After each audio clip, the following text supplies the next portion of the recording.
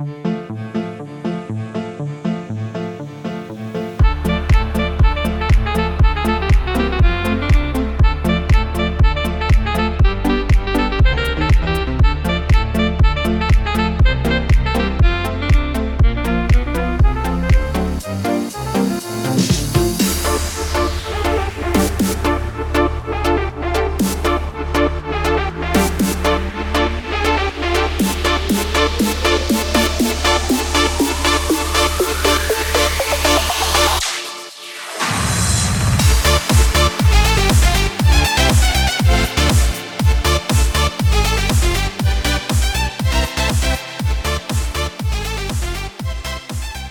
Star Wars fans and Rule of the Galaxy fans, welcome back to a special show as we head into the holiday season here with Rule of the Galaxy. It's episode 184 of the Rule of the Galaxy podcast. And you know what? I gave the co-hosts the week off. I said, guys, go have fun with your families, prepare for the holiday season. We're going to bring in some big time gamers here, but we're going to bring in some of the big time crew and just have some fun and just see where it goes. So as always, you can follow us at Rule the Galaxy SW on Twitter and Instagram. Man, we need to get more on Instagram. We just don't do that. Rule the Galaxy on Facebook and YouTube. Go to Etsy.com. If you're watching on YouTube, you can see the logo behind me. Get some hats, shirts, sweatshirts with our cool Rule the Galaxy logo. Just type in Rule the Galaxy, all one word. You'll find us on there. And last but not least, you can email us at ruletheGalaxySW@gmail.com. But again, it's a special show, chapter 184. We're going to go around the room, introduce some of our regular co-hosts, some regular surprise guests, and we'll start off with Mr. Adam Bray, who's presently sitting in a greenhouse. Adam, how are you? Hey, I'm doing good. Yeah, I'm in it's kind of nice here because I'm in northern Michigan and there's snow on the ground already. So it's nice to have all these tropical plants around me. It feels kind of like I'm in a space station in their garden room. So I don't know. I might this might become a habit. It's kind of fun.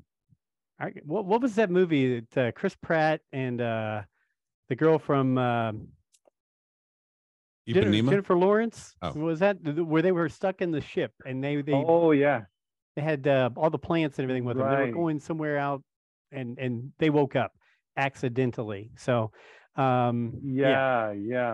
that's what it reminds me of behind you right there. A little bit of that. You said Yeah. Star Trek, but Yeah. I could go with that. But we're glad you're here, and I know you've been doing a lot of stuff recently. So we'll have you talk about some of the book signings and some of the things you've been doing recently, and Sure. some new re-releases and things of your books. But we'll move on to one of our other guys who's been on the show quite a few times, Mr. Scott Reif, and I believe the most listened to man in South Georgia radio. How are you, Scott? As far as I'm concerned, that's true. Hey, I'm great. I'm glad to be here. I am fresh off of a trip to Galaxy's Edge. Just came back, and that means that I'm Oprah tonight. You know why? No. Joseph Molinaro, Adam Bray, Jimmy Mack, who's not been introduced yet. You get a holiday droid. And you get a holiday droid. You get a holiday droid. Everybody gets holiday droids. Oh, wow. Wow. Yeah. Right. We'll get you our addresses very soon. And Awesome. Alfie, we can't tell Yeah. Alfie about that because he'll be depressed. Well, thank you. We'll figure that out later on the holiday droid. So Yeah. I'm glad you got to go. I want to hear the most updates on that. So we're glad you're back from that, and glad you're not covering elections tonight, so you can be with us. So Well, it was one of those things where there's only one race on the ballot tonight, and so I didn't want to go on the air for 2 hours and go, all right, it's 3,762,194, 195, 196. You know, it didn't make any sense. It would be like Nathan Johnson writing checks out for your $1.09. So I just not a thing that's going to happen. okay. Well, it's good. We'd rather you be here with us. Yeah. So as you guys both know, listening to you, Scott, on your podcast, listen to Steve Glosson, his podcast, seeing Adam Bray show up on all these podcasts and having his books that he's written, what's one of the reasons my son and I got into doing Rule of the Galaxy as a podcast. It just hearing all you guys and all your topics and all your discussions really got us impassioned about having our Star Wars discussions. But I tell you what, the guy who's joining us now is I was telling you guys beforehand, the real reason my son Joey started the Rule of the Galaxy podcast and then left it in my hands was he was just the biggest fan of Rebel Force Radio. And he and I would talk about it every week. We go over all the discussions. We would just, what Jimmy say, what Jason say, who were their guests. And to then have a chance to meet Jimmy and Jason down at the ICC Con in Nashville, Tennessee, that was awesome. And you guys were great and sit there and talk about podcasts with me forever. So here's our special guest for the night, Mr. Jimmy Mack from Rebel Force Radio. Jimmy, thanks for being with us. Thank you so much for having me. And I'm glad you had me on with some old friends, Scott Reifin, Adam Bray. Go way back with both these guys. As a matter of fact, Scott, thank you so much for that droid. I need that one. Well, there you go. Yeah. The droid. Scott is in the past. He has sent me droids. I get holiday droids, and I know not everybody can go down there, and I'm down there every holiday. So I just figure there are people that I know would appreciate those, the three and 3/4 collectors, what little 3 3/4 there is in existence. And I figure that's a good supplement for everybody. Yeah. I love them. I have a whole bunch of those droids. Now, Jimmy, you never responded to an email I sent you a while back. Oh boy. No. Now, usually you do, but there's one you didn't. Sure. Okay. Well, obviously, it slipped through the cracks. So this is and when I'm about to tell you what it is, then maybe that's an appropriate turn of phrase. I sent you audio of me in the bathroom. Oh gosh. No, see, I would remember this. I have no recollection of this ever happening. So they say. Now, it was one day, I think it was this summer, I was in Galaxy's Edge, and I'm in the bathroom, and I noticed that they had everything's in world there, and I noticed that the audio that they pipe through in the bathroom is in world, in universe. Yeah, right. And it got to the point where I was by myself in the bathroom. And I noticed there was some kind of an intergalactic Star Wars-y sporting event going on. Mm-hmm. So I fired up the iPhone, and my wife's, of course, outside waiting on me to come out. And I held it up to the speaker for probably, I don't know, a minute and a half, 2 minutes. And I got just pure, undiluted, unabashed Star Wars bathroom audio. Oh, yeah. And I sent you that file. I just found it. Okay. Oh, this my was gosh. a while ago, too. Yeah. So, yeah, obviously I missed this. But I figured you, the Star Wars audio archivist, would appreciate the Star Wars bathroom audio. Oh, well, I'm taking this down into the lab. I'm going to put it through. I'd love to hear some hot flatulence. No, this is great. This is great. I appreciate this. So yeah, I'll follow up on this on Rebel Force Radio. All right. Yes. Yeah, I would maybe wear gloves since it's been in the bathroom with Scott. Wear gloves as you're prepping it for the show. Speaking of Galaxy's Edge, an RFR listener was just there, and he sent me this cool medallion, Rise of the Resistance. Have you guys seen this? No. I haven't seen that medallion. I was just there. I rode that twice the other day. It's like Poe Dameron's helmet. Yeah. Yes. Interesting stylized version of it. It's cool. It's a great ride, So I appreciate that because I didn't have any merch from that specific ride. I've got a magic band. When you first pulled that up on the screen, and for our listeners, the first thing that came in my head is it looked like the amulet from, or the item from Indiana Jones, where he put it on top of the staff of Ra. Yeah. You know what I'm going to do? I'm going to put this in the oven at 400 for 20 minutes. And then I'm going to reach in, I'm going to grab it, and I'm going to press it in there. That'll be your next tattoo. I'll be ready for the next Indiana Jones movie. Mm-hmm. I'll just hold it up, and nobody will be able to. I'll be so scarred, but they'll be like, "Oh, now that's dedication. That's dedication to Indiana Jones fandom." But little will they realize it's actually Rise of the Resistance, sequel era Star Wars stuff. Then, if you follow it up with the nunchucks that you hang your jacket on, then you're really in. I think that's you got to go to that next level. I thought we saw young Tote in the trailer. Yeah, it's not him. It's somebody else. Not him. No. My buddy FJ told me it's not him. Yeah. So, but he had the look. He had the look. Okay. yeah, You know what? That brings up one of my first topics. So I'm glad we actually went down that path, and I didn't even know I was going to do it, but I did it. So Indiana Jones trailer comes out. We see the de-aging again of Harrison Ford and making the Indiana Jones. I'll start around the room. Does that lead into a de-aged Harrison Ford in Star Wars? Adam Bray, what do you think? Sure, yeah. If they do it to Mark Hamill, sure they'll do it to Harrison Ford. Okay.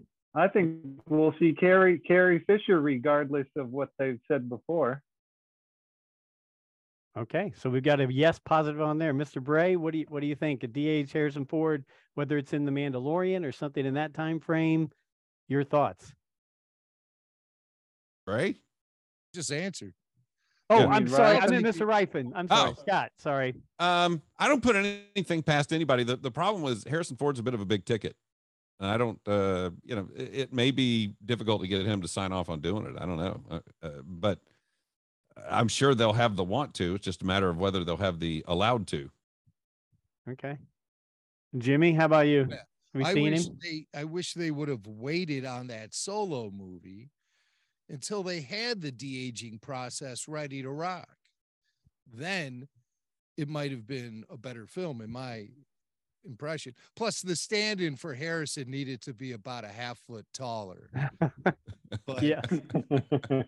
only freaks like me notice that. Yeah. Well, He was a little off size in that movie. But well, they have a shorter Solo, but they had a shorter Chewie too, because Jonas is not as tall as Peter Mayhew, so maybe it balances out on scale. I don't know. I think we did the math on this somewhere. It wasn't even close still. so you know, you brought up the Solo movie. I read something recently that Kasdan, one of the Kasdans or both the Kasdans, have said they think that a Solo follow up on a Disney Plus show would work. Are you guys open floor? Does anybody think that's the right path to go, or is that going to the well too many times, and would we have to bring Alden back for it? Anybody? I think I mostly liked Solo. I mostly liked it except for the way they handled Lando and his special droid gal pal. But I don't know. I think they've thrown too much away to publishing by having Kira in those comic books, and I don't know. I just don't know if I want to see this on Disney Plus. I think enough time's gone by where I'm ready to leave it in the past and go to something else. Yeah. Kira's become a major player in the Marvel books at this point. I don't know that there's a lot of story room to go back and do Solo 2 with, involving her, but also there's a thing that's coming on the horizon. We probably is too big for this show to talk about. And that's eventually the streaming model is going to have to change. And you're not going to see a ton of these really expensive shows on all of these streamers because I think they lost $4 billion last year on Disney Plus. They had $8 billion in profit, which means if they hadn't had Disney Plus at all, they'd have had $12 billion in profit. So, the streaming model doesn't work. And at some point you're going to stop seeing a lot of these really expensive shows showing up on all these streaming channels. And you'll see a few, but you'll see them a little more selective. They got to figure out how to make a streaming model work. Cause it's not only it's hurt box office. It hasn't helped with subscriptions. It's killed home video. It's right now a bottomless pit, but it's also not going anywhere because streaming's the way of the future. I mean, everybody wants it. It's a product that's in demand. They just got to figure out a way to make it work. And I don't think they throw a bunch of expensive shows at it in the future. Yeah, I agree. My feelings on that Solo film are very complicated because I have a sort of unconditional love thing with Star Wars, but I really don't like the Solo movie. That's the one Really? I just really don't like. I felt like it was a swing and a miss on every pitch, except I did like Chewbacca. I thought Chewie was okay, but I just felt like I had a lot of issues with the film itself, the way it was shot, the muddy look of It's it, very dark. the no Harrison Ford, the timing of it was terrible. Mhm. I mean, they just killed off Han Mhm. Solo in 2015, and then they bring him back in 2018, and he's 6 inches shorter.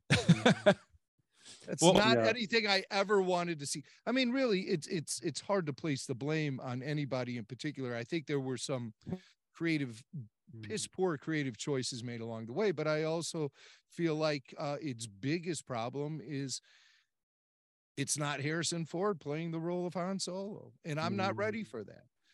Talk if to me in 20 years. if they'd but had a not now. sequence at the beginning where he shows up and he's teaching a lesson to some little kids and he's like really old and he's wearing an eye patch, would that maybe help out a little? Mm.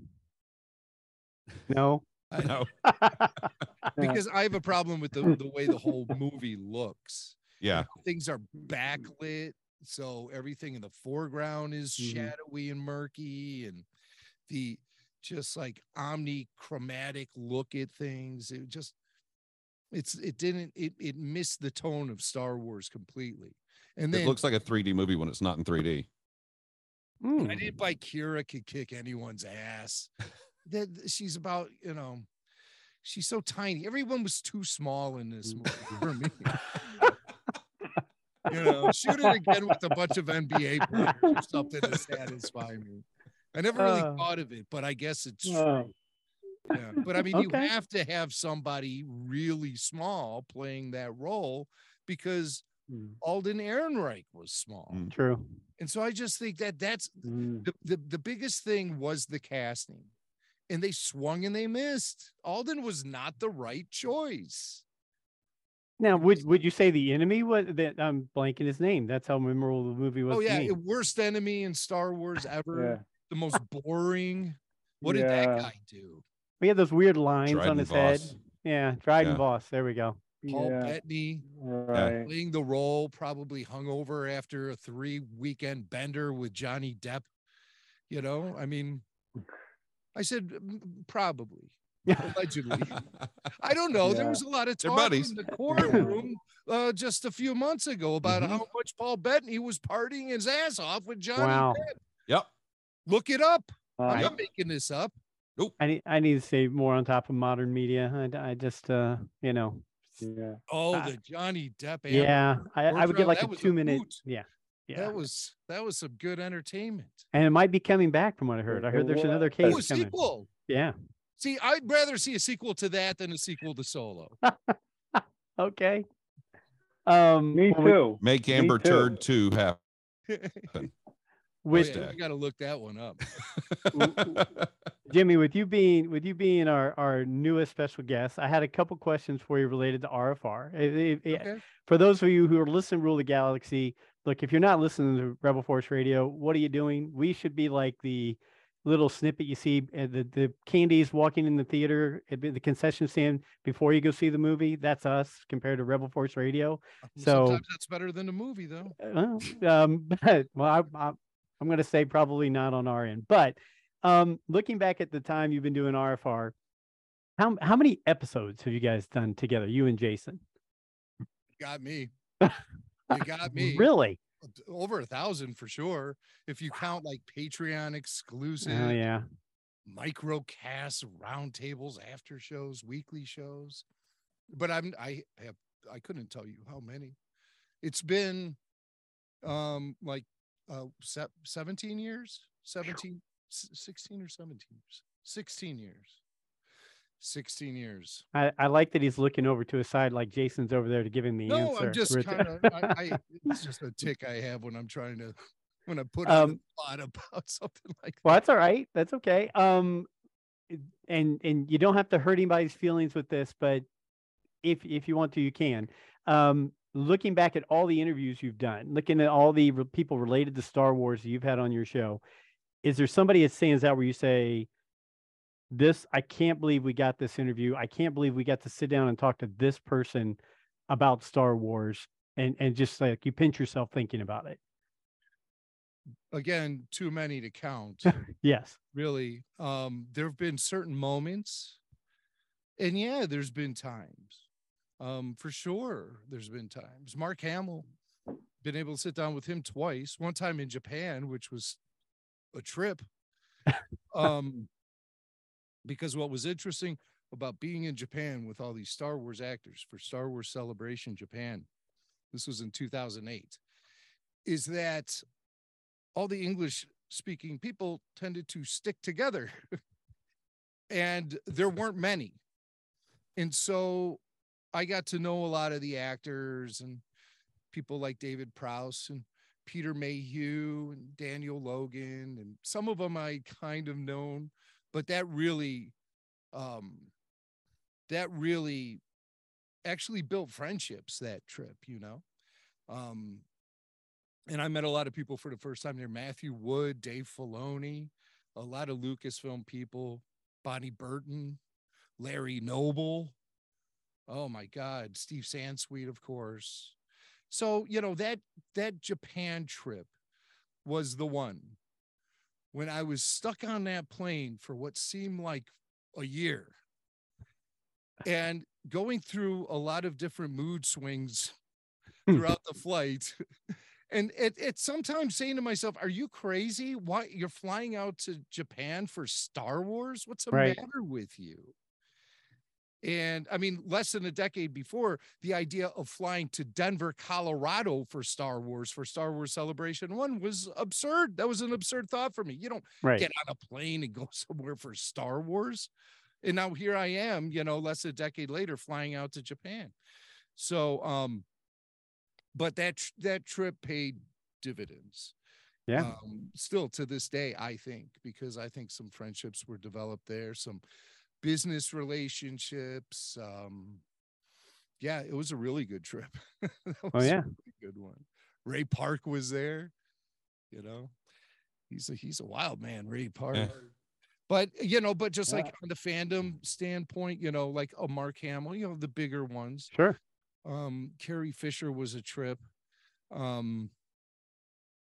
But just like anybody, just like any opportunity to be able to talk to somebody and be able to share the conversation and then with a bunch of people listening, that to me is like, you know, that's what it's all about. So that's something that I used to work really hard on. I say used to because, you know, I'm not out there hunting them down like I used to. Sure. But on planes to Japan and stuff, that's definitely slowed down a little bit, but no, that's awesome. I mean, I figured it had to be plenty of them. I mean, all people on bucket lists. I mean, one of my favorite interviews you and Jimmy have done is with Anthony Daniels. I know you've talked to him. How could I leave? I didn't even mention him. He's well, listening to his audiobook, you know, his biography, the audiobook, and then listening to him discuss it on your show was one of my favorite things. Like that would be, while Mark Hamill and Harrison Ford would be great, I think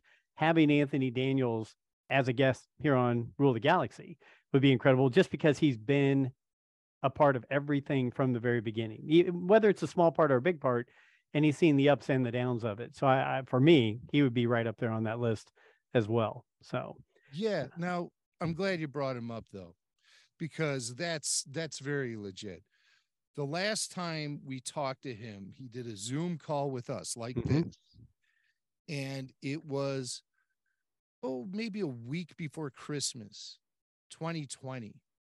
And he spent a lot of time with us and was really nice and really cool. And it was definitely during that I was saying to myself, you know, well, it's Christmas. I'm talking to C-3PO on a video call like the Jetsons. If I told this to my 10-year-old self, yes, his mind would be blown. That years from now, you'll be talking to C-3PO on a TV phone in your basement. Yeah. Life has changed. My parents, I know we're all in a similar age group. My parents told me that, you know, they grew up at the time frame of the Jetsons. And so when they see the things we can do nowadays with our phones, with our computers, they were like, we're almost there. You know, they're like, it feels like what we watched when we were growing up as kids. Now we all watch the Jetsons at some point in time, but they got the first run of it, unlike the rest of us, I think. So, no, I appreciate it. And every now and then I'll just bug you with a quick question, Jimmy, and then the rest of them, I'll just kind of go around the room. Adam, I know you had just done some signings at some what movie theaters and some things in Michigan recently. Some other things as well. You had some new books or re-releases of books come out. Let us know a little bit more about that. Yeah, I just did some signings over the holidays. I've got 2 more coming up. One in Petoskey, Michigan at the local movie theater for Christmas weekend, and another in nearby Gaylord, Michigan, and their movie theater for New Year's weekend. I might even, because it's it's a whole school holiday, I might just split up the whole week between the 2 theaters. So if anybody knows anybody in northern Michigan, please come to that. I do have a new edition of Ultimate Star Wars. It's from Easton Press. DK has a partnership with them. So they've reprinted it, but it's a leather bound book with gold leaf and super fancy. It's the kind of thing they do like the old classics in, and you give as like Christmas presents and their family heirlooms and stuff. So that if people are interested, and they can go to my website, adambray.com, there's a link to it, to Easton Press's site there.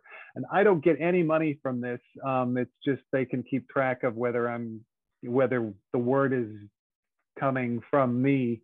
And that may help, I hope, with the future relationships, if they see that I'm a draw.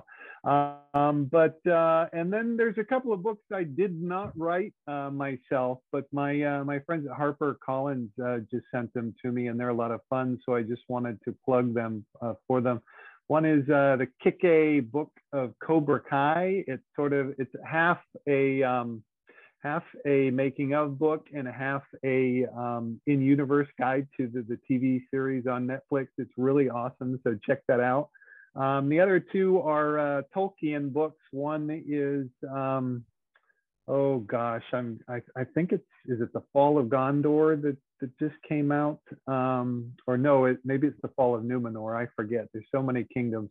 But a new posthumous novel from Tolkien, and the other is a illustrated The Silmarillion, which is just a beautiful illustrated book. So be sure to check those out if you're interested in Middle Earth. Tolkien's like Hendrix, Jimi Hendrix. So many Hendrix albums came out after he passed away, and he's still pumping them out from the beyond. Never ending. Tupac. Good for Tupac. We'll see a hologram of Tolkien soon. Yeah. Writing. Yeah. A hologram will write. I have a bookshelf over here that's filled with Adam Bray books. I can see Ultimate Star Wars, the Stormtrooper book. Mm-hmm. There's the Everything You Ever Wanted to Know book. They're all there. Adam Awesome. does great work. And if I'm not mistaken, Jimmy Mack, has he put you in a book as well? I know he slips all of his friends in there. I have not gotten into a book yet. He'd get in so much trouble if he did something like that. Not from me, but from KK's office. I tried. I tried. There was something I remember I tried with you and Swank, but I don't think it ever made it in. Some of those things do, some of those things don't, and I feel bad. Like Steve Glosson, I've tried to get him into like a Marvel book like 3 times, and every time it gets cut. So I do try. Yeah, Filoni actually tried to put us in the Clone Wars, and PR group was just like, they weren't prepared for the shit storm that would. Oh, can I swear on this? You can say shit on here all you Okay. want. With Jimmy, if we've got 5 listeners, maybe one will say something. How about that? Well, I'm sorry, because I do apply broadcast standards to what I do, because I don't want to Rifen understand off prime hours, Jimmy. We're good. Yeah. See, I have a hard time managing that. Once the floodgates open with me, there's no putting the What face back. was that on HBO or Cinemax, where they used to come out and say it's past like 8 or 9 o'clock, we can now show a R-rated movies or something? Was it one of those paid channels? HBO used to hold them till after 8. Yeah. I mean, that's of course after the day when HBO actually was on before 8, because there was a point in time where they wouldn't come on till at night. They'd show like 2 movies and then see ya. And that was it. Huh. Jimmy, you showed something real quick, and I cut you off there. What were you showing? I just got this. I just opened this box. It's these cool action figures. You have Ben Kenobi. That's Meat Slicing Ben, Ooh. along with Deli Ben. Shadow Slice Trooper and Jawa Scammer. Tika? Is that the? That's the one. Yeah. From the first episode. Hogshead Ben. I wasn't expecting this 3-pack to show up until March or something like that. So, yeah. Christmas surprise. It's a miracle. Yeah. So, Mr. Rifen, not only are you handing out holiday droids, give us some feedback here. You just went to Galaxy's Edge. Anything new? Anything revamped? Did you see The Mandalorian? Did you see Baby Yoda? What was new or different down at Galaxy's Edge? For about 15 seconds, I saw Chewie, Rey, and Vimerati. And Vimerati just doesn't work for me. She looks like the girl who takes the tickets at the movie theater here. I just, I don't buy that she's some gigantic, resistant spy or anything. They have a new game down there. They have these magic bands. I didn't bring mine. It's still in the car. The Magic Band Plus, and I got a Life Day Magic Band, which was cool. But they have a game. It's a bounty hunter game, and you use the Magic Band. You put it on the panel and it tells you, here's your bounty. Go look for them. And then you walk around Galaxy's Edge and it tells you it's literally, you pay $50 for a device that plays hot cold with you. You are literally walking around the park, and it's green if you're going the right way and it's red if you're not. And then when you get to the right door, and it's just a door, it turns purple and says, oh yeah, your guy's behind this door. Now go get your bounty. So about the first, and you go to a door, and this Constable Zuvio guy's eyes pop up, and he lectures you about what an idiot you are and how you're not a very good bounty hunter. And then he gives you your credits and then moves on about his way. And about the first 2 or 3 bounties, you're like, oh, this is pretty cool. And then after a while you go, okay, so what actually happens here? And the answer is not much. So it's like a lot of flash, and it's really cool at first, but then eventually you're like, my feet are hurting. I'm tired. I'm getting nothing out of this. It's green, it's red, it's purple. Okay, got it. So kids like that though, little kids. Yeah. Spend all day doing that. Wear them out. That's exactly right. You wear the kids out. Yeah. You say, hey, mom and dad will be in the cantina. Yeah. You guys do the hot and cold game with Constable Zuvio. Is it really Constable Zuvio? It's whatever his species is, because it's those eyes, and that's all you see. It's like a slit in the door, and it pops. It's a screen is what it is. Okay. And but it pops up, and you see his eyes, and he talks to you, and again he kind of berates you, which is funny. But other than that, yeah, there's not much. There's not a lot to it. You really kind of go, okay. I didn't even see the guy that I picked up, but I saw a picture of him at first, so I guess that's him. But I'll tell you this: if the gig was to walk around and just find a door that somebody's hiding behind, I'd be a bounty hunter all day. I mean, I could make a good living just walking around. Oh, he's back there, guys. All right, we're good. Cash it in. Okay. Well, at least there's something new that they've added. Yeah, that's true. That's true. Well, and it's, it's kind of closer to that promise that they always talked about when they opened it, which was, you're going to have an interactive adventure and all of that. It is at least closer to that kind of thing, but it's still not really, it's not much. You go with Swank. The only interactive adventure you have is standing there at that bar in the canteen. So I have 3 times at one day. I have to ask, Scott, did you say it's a Galactic Star Cruiser? No, what are you, crazy? Yeah, I am. I mean, look, I mean, I'd love to do it, but here's the thing. We went this weekend. We always go in December. We celebrate our wedding anniversary. This is my 27th year of wedded splendor. Happy anniversary. Congrats. And let me just say, one of the reasons we do this is because I really, really like being married. And if I pushed it to go spend $5,000 for 48 hours on Galactic Star Cruiser, I wouldn't stay married. Yeah. Well, it's more than $5,000 because they make you buy the beverages, the adult. And here's what I heard that's disturbing about that Galactic Star Cruiser. If you order just straight up scotch or a vodka drink or whatever, they pour it out of the soda gun. So they got their so everything's going through the same hose. Yeah. Ugh. I don't know if the same hose also Same nozzle, though. as the soda gun, but it's that type of device. Ugh. So they have it hooked up to like what, a big vat of scotch in the back room, and they just squirt it out for the Ugh. yeah. So and then they'll charge you $15 to $20 per drink. Per Oh. drink.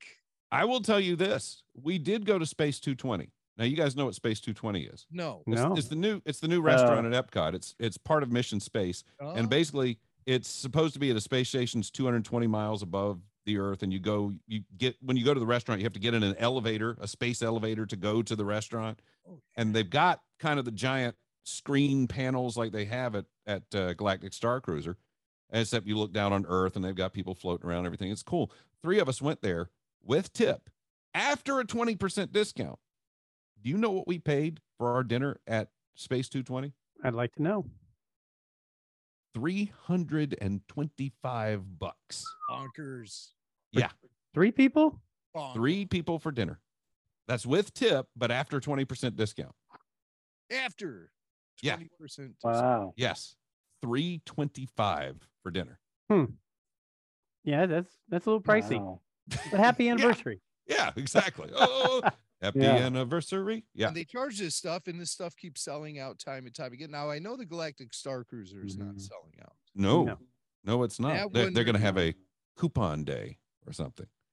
Oh, really? No. But, one of the things I said, and I think I said it on the Rebel Force radio page when they were first getting ready to open it, I said the way they were designing it, it looked like if they had trouble, they would start taking Disney Vacation Club points, their timeshare.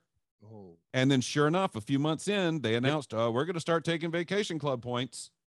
I see. So that was a sign to me that they were struggling because they don't get anything out of the points.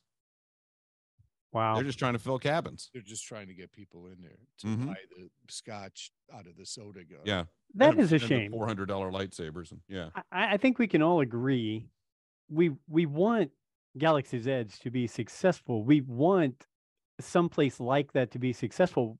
We really wish they would have maybe said, who's been around this for a long time and knows what people would like? We're going to build it the way you see it, instead of, hey, we're going to build it the way we want. We don't really care what you witful thinking, man. Yeah. Yeah. You know, Well, see- that's stripping the power away from these executives, these, Mhm. and let's face it, the Disney Imagineers, they're geniuses, for Yep. crying out loud. They Yeah. know how to build a great attraction and stuff, but it's just the guidance is misguided, to base it in Yeah. the sequel trilogy era. It does not No. have it doesn't sustain. It doesn't, No. it doesn't resonate with the audience. No. And Yeah, Galaxy's yeah. Edge has I'm sequel. I'm Galaxy's- still struggling Go ahead, to, Adam. to care about the park, to be honest. Sorry about that. No, you're There's good. a little bit of delay. You're good. But I'm still struggling to care about the park, to be honest. A lot of it is like what the guys have said, that it's just because it's in the sequel trilogy, it's not in anything that emotionally resonates with me, or that I even find interesting. Have you been? And it's also, no, I haven't been. And a lot of my colleagues were getting invitations, my co-authors and stuff, but I never heard a thing. So I haven't been. I can't afford to go. It's too far away, and it's too expensive for me. I've only been, the closest I've been to the park was several years back when Celebration was in Orlando. I did a signing in Disney Springs, which is the free park. But I didn't even, go into what was there at the time. I just can't, because I can't afford it. And then I don't care about what I've seen so far. Yeah. I have to say that it does certainly put you in that Star Wars universe. Sure. I mean, you get placed, they built all this stuff around the Millennium Falcon. And when you approach that Millennium Falcon, Yes. I mean, really, and Yes. then R2 might roll out in front of you. You really just want to strip off all your clothes and start rubbing up against that little guy and you're running around naked around the place. Just, it's kind of like that super spiritual moment. where Oh gosh. you start No. body painting yourself and stuff. And it's like you've reached the peak of Star Wars, the connection that you can make. Because I know this happened the first time I walked in there. I went with my family, which, you do it with your family, it makes it 1,000 times better. Mm-hmm. But they just kind of backed off me, and let me sort of just wander around the Falcon, sort of floating. And, I think my wife said to my sons, hey, just give your dad his moment right now. And it was legit, though. It was legit. Mm-hmm. It takes your breath away to see the Millennium Falcon. And they could have just parked the Falcon right in the middle of Disneyland in front of the Princess's castle without even all the Galaxy's Edge crap all over it. And I would have been there in a second. But in that environment, it's extraordinary. I mean, it's amazing. It's amazing. Yeah. However, I think they missed the boat by placing it in the sequel trilogy. I mean, that's one thing, but it doesn't weigh on your mind when you're there. No, but I think it suffers though from a lot of what the sequel trilogy suffered from, which was there wasn't an overall story plan for it. Mm-hmm. And Disney, everything at Disney is storytelling, and all the attractions are a story being told, and there's not kind of a consistent story being told across that land. And I think that's a big problem with it. And again, sequel trilogy, there was no plan for the story throughout the whole thing. But I mean, like Rise of the Resistance is an extraordinary attraction. It's probably one of the best things they've ever done. Mm-hmm. Yeah. I mean, just tech involved in that. Yeah. It melts your face. So with all of us original trilogy guys sitting here and talking about this, I mean, one of the things I think about, talking to my son, and now I have a grandson, so he's 3 months old, and it's amazing to sit there and go, holy cow, I've got a grandson. Wow. But we talk about it, and one of the biggest things we discuss is how Star Wars brings you back to your childhood. It brings back that feeling of that that energy, whether it was the comic books, whether it was with the toys, whether it was that wait and that anticipation between movies and that excitedness and talking to your friends on the playground about it and all that kind of stuff. But that's lingered now for 45 years, right? Like I was 6 when the first one came out. So for me, I'm sitting here going, I still have all those memories that still, give me the warm and fuzzies when I think about that, and handing it off to my son, who will probably hand it off to his son. But looking at that and thinking that, we just talked about the sequel trilogy. Is the sequel trilogy, was it even made with the thought in mind, besides BB-8, to grab 6-year-old kids' imagination and make it something that they're warm and fuzzy about 40 years from now? I don't see the storyline and the characters doing that. If the 6-year-old has a green hair, half a shaved head, gauges, and a giant ring through their nostrils, yes. Here's the thing. I've thought about this because, I've considered that, is the sequel trilogy disposable for the generation that it was supposedly targeting, right? And I've considered that. And sometimes I think, well, yeah, nobody's gonna remember it. It seems like Lucasfilm doesn't even want people to remember it. It seemed like The Rise of Skywalker was just out there to die on the vine. It didn't get any of the kind of marketing mojo. No. But I still love that goofy little movie, though. I like it too, and I'm not afraid to admit it. Yeah. But so I think that, yeah, sure, right. It's just gonna fizzle away. But then I hear my 19-year-old son say things like, I have nostalgia for The Force Awakens. And then I think about all the kids that came to my house dressed as Captain Phasma and Rey for Halloween, and how it doesn't matter to them that the story was incohesive and poorly planned and didn't connect with the previous 2 trilogies. It doesn't matter to them because they were playing make-believe as those characters. And that's something that affects you to your core, especially when youth slips away from you and you think about the things that made you happy when you were a kid. And I think a lot of kids did connect with some of those characters, especially Rey. And I saw a lot of Kylo Ren's out for Halloween and stuff too. Now, did that sustain itself throughout the entire run of the sequel trilogy? No. Everything fell off the rails after The Last Jedi came out. And you can't dispute that. No. That cannot be disputed. Yeah. The entire operation fell off the rails with Rian Johnson's 2017 film. I mean, let's face it, he destroyed one of the most marketable things, the Kylo Ren helmet. Let's get rid of that, right? Let's scrap that in his movie, which you could have made how many more figures with that look? I mean, there's the Darth Vader look is still from 1977. Kylo Ren could have become an more iconic figure if you don't just say, nope, we're just gonna crush that everybody just wore for Halloween.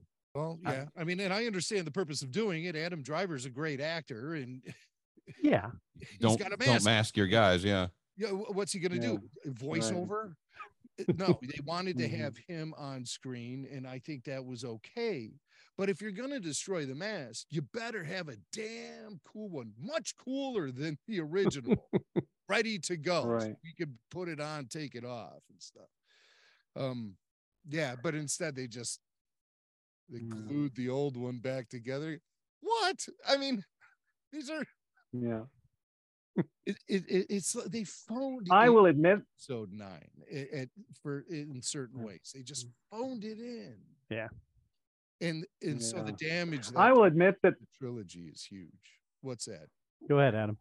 I will admit that I do have some nostalgia for The Force Awakens, where I'm not sure that I have any for the two that followed.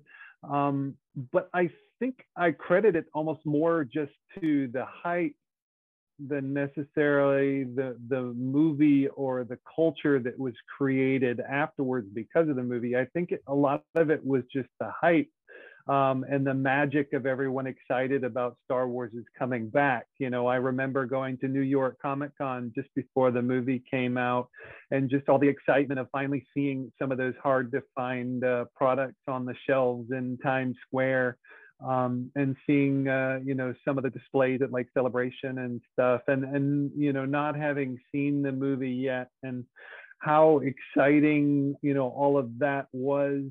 I'm definitely nostalgic for that period, but I think one of the signs of whether, and I agree with Jimmy that the kids, they're gonna have some level of nostalgia because this is just what happened in their childhood, whether it was any good or not. Right. But I think one of the tests is right, exactly. But one of the tests is, what about BB-8? Where is BB-8? BB-8 is not rolling around. When we were kids, R2-D2 and C-3PO were still the ambassadors for Star Wars. They were going on the Tonight Show. They were going on the Muppets. They were showing up at the White House periodically. True. They were with Mr. T and different celebrities. Where is BB-8? And that's nothing on BB-8. I love BB-8. I think he was probably the best thing to come out of this trilogy era. But Lucasfilm has forgotten about him. Disney has forgotten about him. He's gone. And I think that's a big test of how well this is going to last. You know what would actually back up your point about that is we have the Disney Chase Visa cards, and I've got a Vader card, and you can get different characters on your card. My wife several years ago got a BB-8 card because that's one of the styles they offered. And earlier this year, her card kind of got worn out, which is never a good sign when your credit card gets worn out. And she had to go get a new one. She went to the Chase page, and they don't offer BB-8 anymore. So wow. she got a Baby Yoda because they didn't have BB-8 anymore. They just got rid of it. What I mean, so Lucasfilm just doesn't even care. They don't care about the sequel. So why should we? I think there's an element within the story group that's trying to retcon all the different and tangential elements of the sequel trilogy. They're trying to stitch that into newer canon and stuff. But they got their hands full with that. I could Mhm. connect the dots with all that stuff, but nobody's asking me to run the story group. I think it should be us four running the story group, quite honestly. Yeah. Well- We'd figure it out. But Yeah. corporations, there's a lot of moving parts. So, and there's a lot of voices at the table, and sometimes not necessarily the right voices at the table. And Yeah.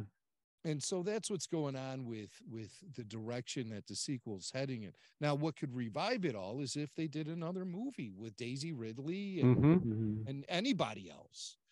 They Mhm. would definitely want to bring back John Boyega because that guy got the raw end of the deal. No Yeah. doubt it. I mean, he was supposed to be a Jedi. Yeah. Barely, they just ignored that in The Last Jedi, and then barely even humored the idea in the third film. So, but Mhm. it's there, I felt all bad for him in The pieces are Last in Jedi place. because Go ahead, Scott. he literally went from a guy who was running away from all the conflict in The Force Awakens to and who learns to stand his ground and actually goes toe to toe with Kylo Ren and gets his ass handed to him, but he's going toe to toe with him. And then the very next movie, he's a coward and he's running away again. Mhm. And that I don't get. They put him through the exact same paces in the Last Jedi, and it's just he does deserve a little more than that. He deserves a little better than that. He's a great actor. Was he really running away though, or was he going off to look for Rey? Because I mean, he's going to look for Rey, but Yeah. what's Rey doing? She's not in the middle of the conflict. She's Well- hanging out with Luke. And But speaking, neither is Finn though. I mean, he was barely part of the resistance. Right. He just Yeah. jumped on board because he knew his way around the Imperial facilities. And he got the raw end of the deal too. every Yeah. time. Poor Finn. come on, the guy went from being a janitor to a general. Come on, But that's Why is he a janitor? Why were they sending a janitor out to go torch that village at the Yes. beginning? Who sends a janitor out to do that kind of dirty work? good call. It's like Death Trooper stuff, man. So we got the janitor here. He's itching to go out and torch some people and burn their village. Let's send a janitor. Hey, I want to throw this out there. I recently saw something just came up the other day. George Lucas was asked how he watches the Star Wars movies. Did you guys see this? What order No. he watches them? He said Asked Sure. him, where did they ask him this? it was an article I was reading just yesterday. George Lucas was asked how he watches the Star Wars movies. He said 1 through 6. 1 through 6. Well, yeah, that's how we always intended it. Yeah. Yeah. I remember I was in 7th grade reading an interview with him where he said that at the end of it all, he'd like to have them shown on TV one a week, starting at 1 and working through the end to 9, or whatever at the time, or 12, or, depends on what day of the week, I guess it was. I watch 1 through 6, and then sometimes we put on Solo for laughs. Right? No, I mean, is that notable? The omission of well, you I know, mean, 7, 8, 9. I think so. He We did don't not watch that mention in the house. No, Ah. he did not watch. He did Yeah. not mention those at all. So, Very But- telling. so I thought that was good because so many people watch him in the machete way and this way and that way, and I get it. To each their own. But even though I grew up with the original trilogy, when I'm doing a marathon, with like when we're prepping for the next movie to come into the theater, which I've got plenty of time to prep for that now. I watch them in numerical order and fit in Rogue One where it's supposed to go and things like that, right? So I just thought it was interesting that was how he said, because at first I was like, will he say 4, 5, 6 and then 1, 2, 3? And no, he went in numerical order. So I thought that was pretty interesting. But again, omitted 7, 8, and 9. Well, it's his design, He's Yeah. going to stick with his own design. Yeah. And he had said multiple times during Yep. the prequels that that's how he intended it to be. He wanted the story to go in that linear fashion. These kids with their marathons today. Here's what I remember. I bought my first VHS set of Star Wars when I was 18. My grandmother had a tradition. Every man in the household, every man in the family got $100 bill for Christmas. And so when I turned 18 and my first Christmas as an 18-year-old, I got my $100 bill. And my dad was going, you better use that for college and you better not waste it on nothing. So, of course, I was at Walmart and they got the trilogy. They're like $18 a piece. So I'm buying that. So I bought the whole trilogy. Dad found out, blew a gasket, and went back for second semester of college. And I don't own a VCR or a TV. So I've just got these tapes with me. And so one day I packed a lunch for myself and I went to the library where they had these little carols with a VCR and a 9-inch Sony Trinitron. And I sat and I watched a marathon in the carol of the 3 movies. That's how you do it. Yeah. That's how I used to watch movies at the library. I remember that's where I first saw The Day the Earth Stood Still. I was killing time. I was like, I heard about this movie a lot. I should watch it. I just remember sitting there watching. Got a Klaatu and a Nikto in it, so you're good. Oh yeah, all that Barada. Man. Yeah. Yes. VHS tapes at the library. I love it. That's awesome. One thing I can't do though is I very rarely will pop on a Star Wars film. Go, I'm going to settle in here and watch Return of the Jedi. That just doesn't happen. Yeah. When I watch it is when I'm channel surfing at night, and I'll be like, oh, Jedi's on. And I'll just see where is that at? I'll be like, oh yeah. I might watch, just flip around again, come back to it. The only time I ever really pop in the original trilogy is on New Year's Eve. I always blow up the Death Star at midnight. Yep. So that requires a viewing. But if I do watch a Star Wars film now or anything, it's something new. Yeah, it's something new. It's like some sequel trilogy stuff or Mandalorian, of course, rewatching the streaming stuff. I want to see all the Bad Batch episodes again, refresh before that show returns next month. Yep. So that's where a lot of my viewing time is going. And then, of course, I'm always watching documentaries and things like that. But to say that I'm going to be like, tonight I'm going to sit down and watch Empire Strikes Back. Number one, it would be like, well, what version? Okay. See, I'm more likely to sit down and watch a remastered version of the original edit, depending, and pick your sound mix. What I like to do, the last time I watched Star Wars was I watched the remastered original print. Well, whichever one that may have been. The one with Biggs in it, right? Yeah, right. Not even close. Now he came afterwards in the special editions, but just that original one as it was when we saw it in the theaters in 77. But I watched with the 77 mono mix. Yeah, that's the audio to hear, and that almost gives you an entirely different movie. I mean, not the dialogue. There are very few differences in dialogue and everything. But the sound effects, there's a lot of differences there. Lots of differences with the sound effects, and just the overall way that it just feels more like a mix from the 70s, which gives the film more of its proper place in time. If you're going to look at the film itself as a time capsule.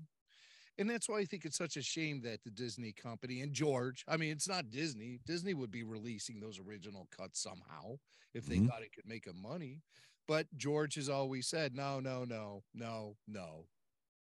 So they'll wait till he dies. Yeah, exactly. Yes. Yeah.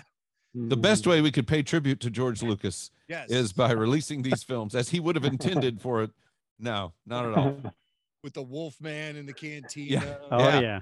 But my son got a hold of, because my son got involved in a lot of this film restoration stuff, and he got a hold of just a fresh scanned print of an 83 Return of the Jedi, or it might have been an 85 Return of the Jedi print. And we watched that one night, and it's funny because it's so much brighter that just that scanned print, it was a lot brighter than the discs that we have. Yeah. And it just, I saw so many more things in the corner and that kind of thing in Jabba's palace than I usually see. It was really neat to watch it. Oh, I'm gonna have to now. I have a mission. Yeah. Yeah. That'll be the next Star Wars film. It seems like every movie, whether it's me getting older or just the movies in general, like even with Solo, like you mentioned, just everything's so much darker now. I have to watch it. I think I've heard you and Jason talk about it before, Jimmy, where you almost have to watch it a special way, special lighting, everything, Oh, just yeah. to see certain movies now. And it's crazy. Like I watched the Batman, right?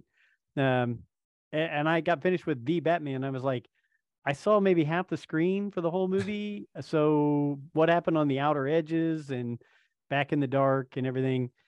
Maybe it's young eyes can see it better than guys in their 50s. I don't know. So Or I'll say, them Solo movies so damn dark. I can't make out anything, and somebody will say, "Well, did you watch it in Ultra HD 4K?"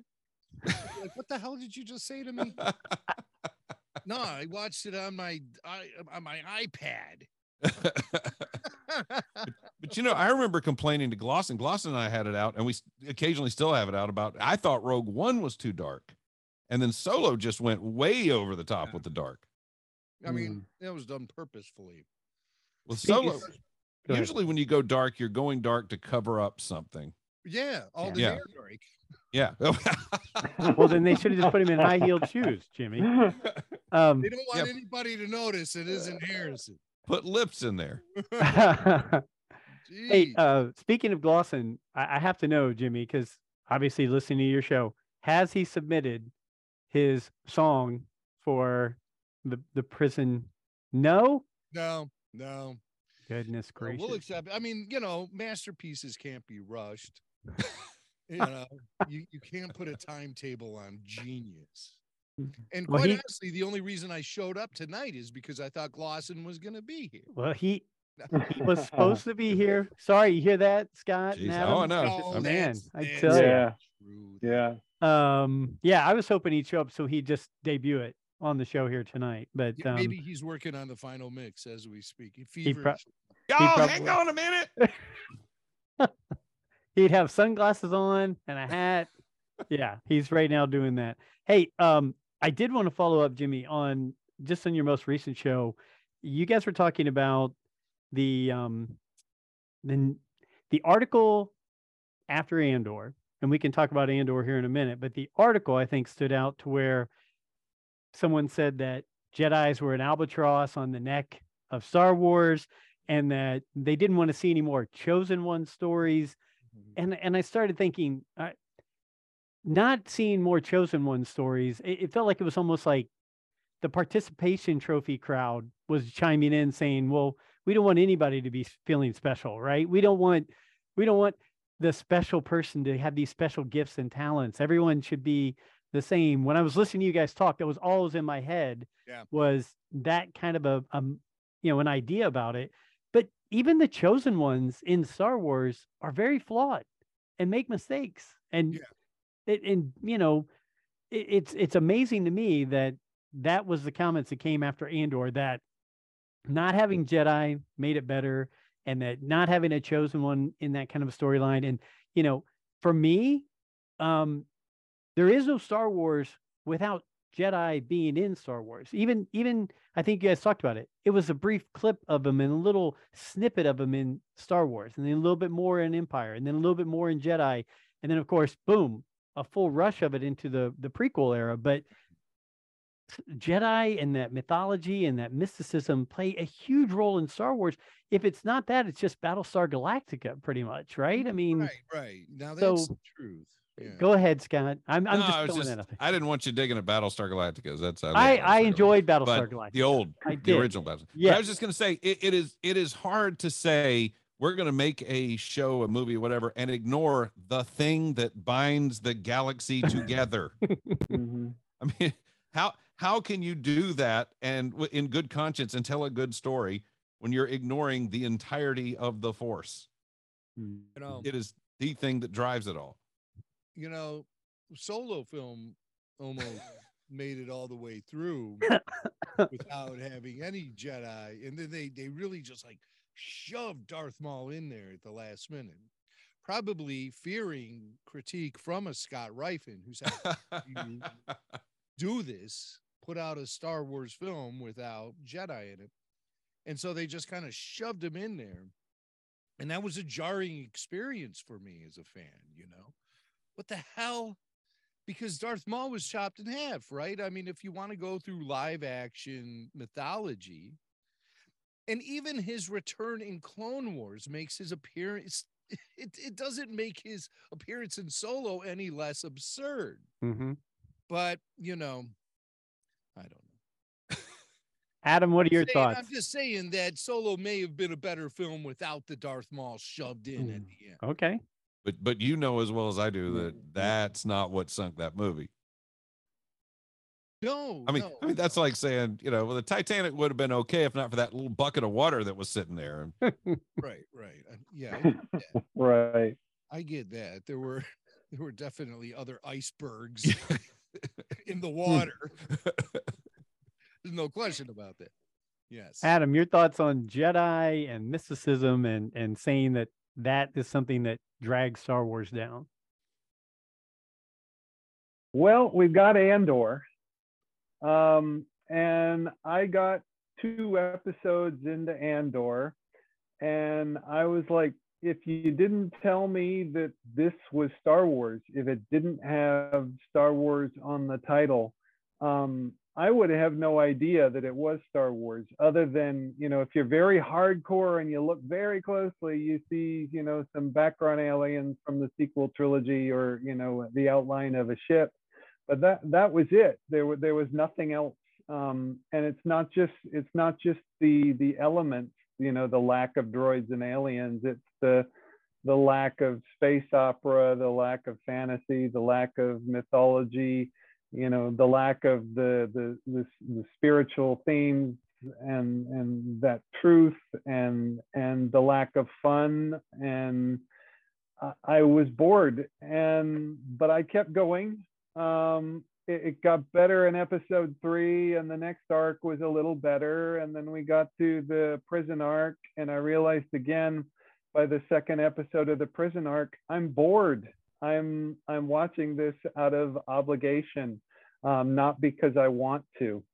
This feels like a chore, and for the first time in my Star Wars fandom, I asked myself, why am I gonna, you know, keep watching? And so I didn't. I stopped right there, and I haven't seen the rest of Andor.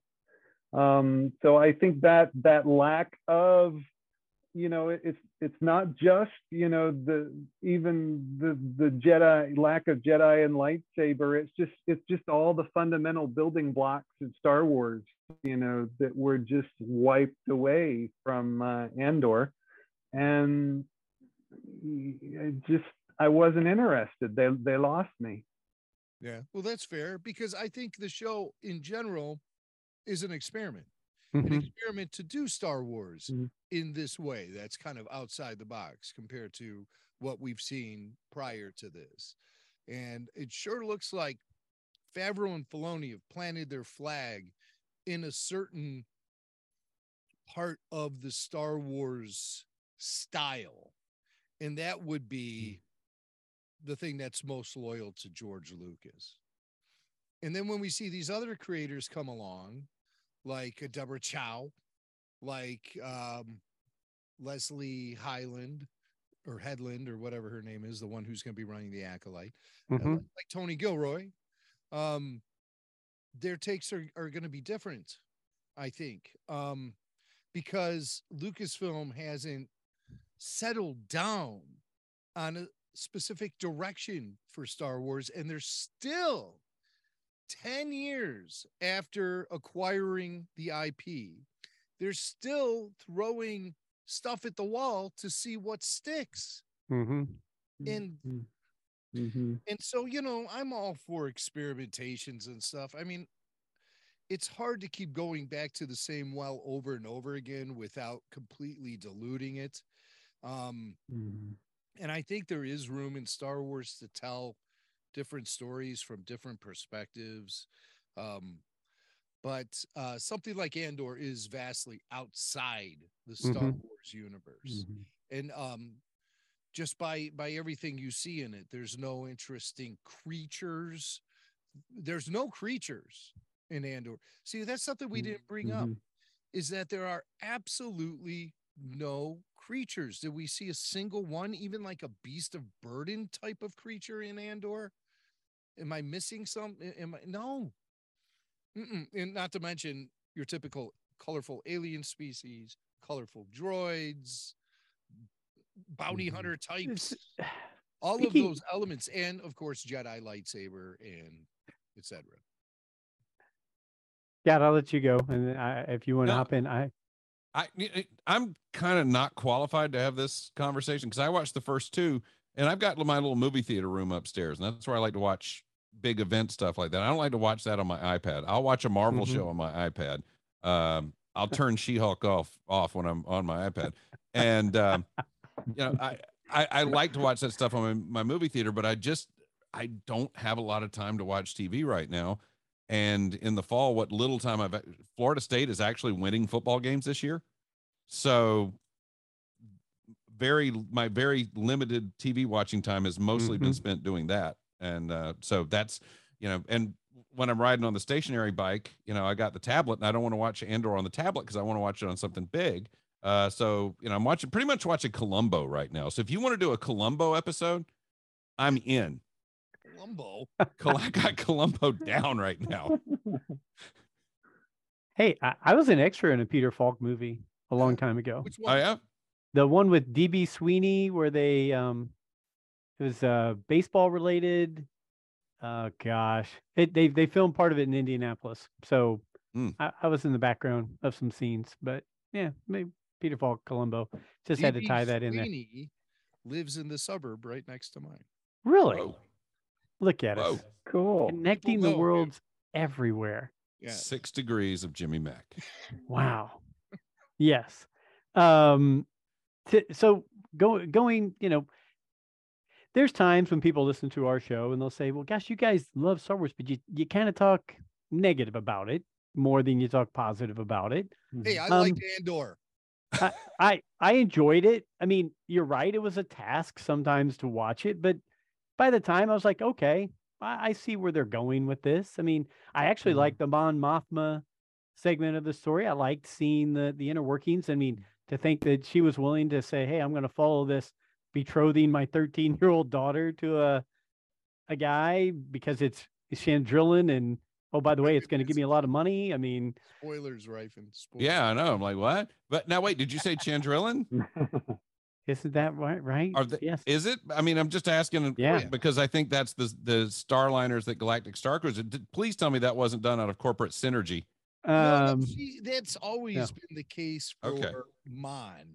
Okay. Back in the expanded universe, she's always been the senator from Chandrilla.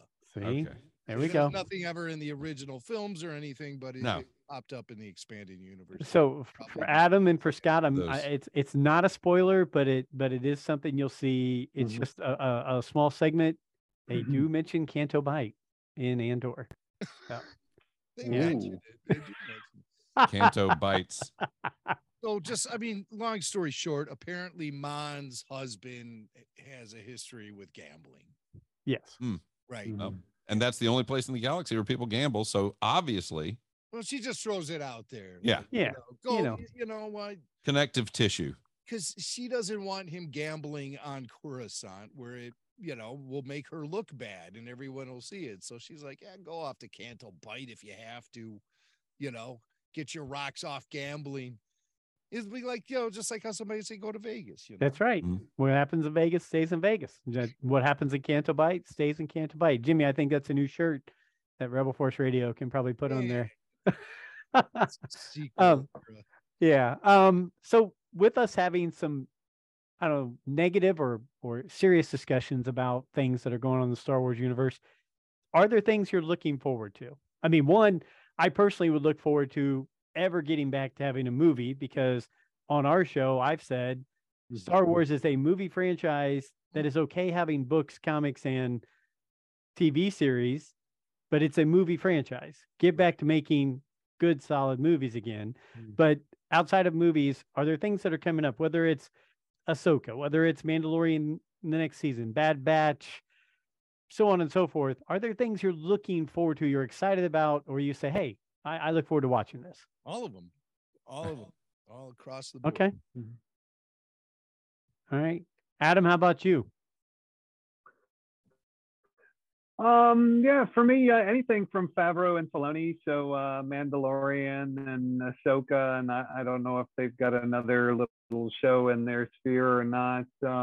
I love the this Jedi Tales or Tales of the Jedi. So I hope they do a sequel. I'd love to see more of Count Dooku. We need some Padawan Dooku and Dooku with Asajj Ventress.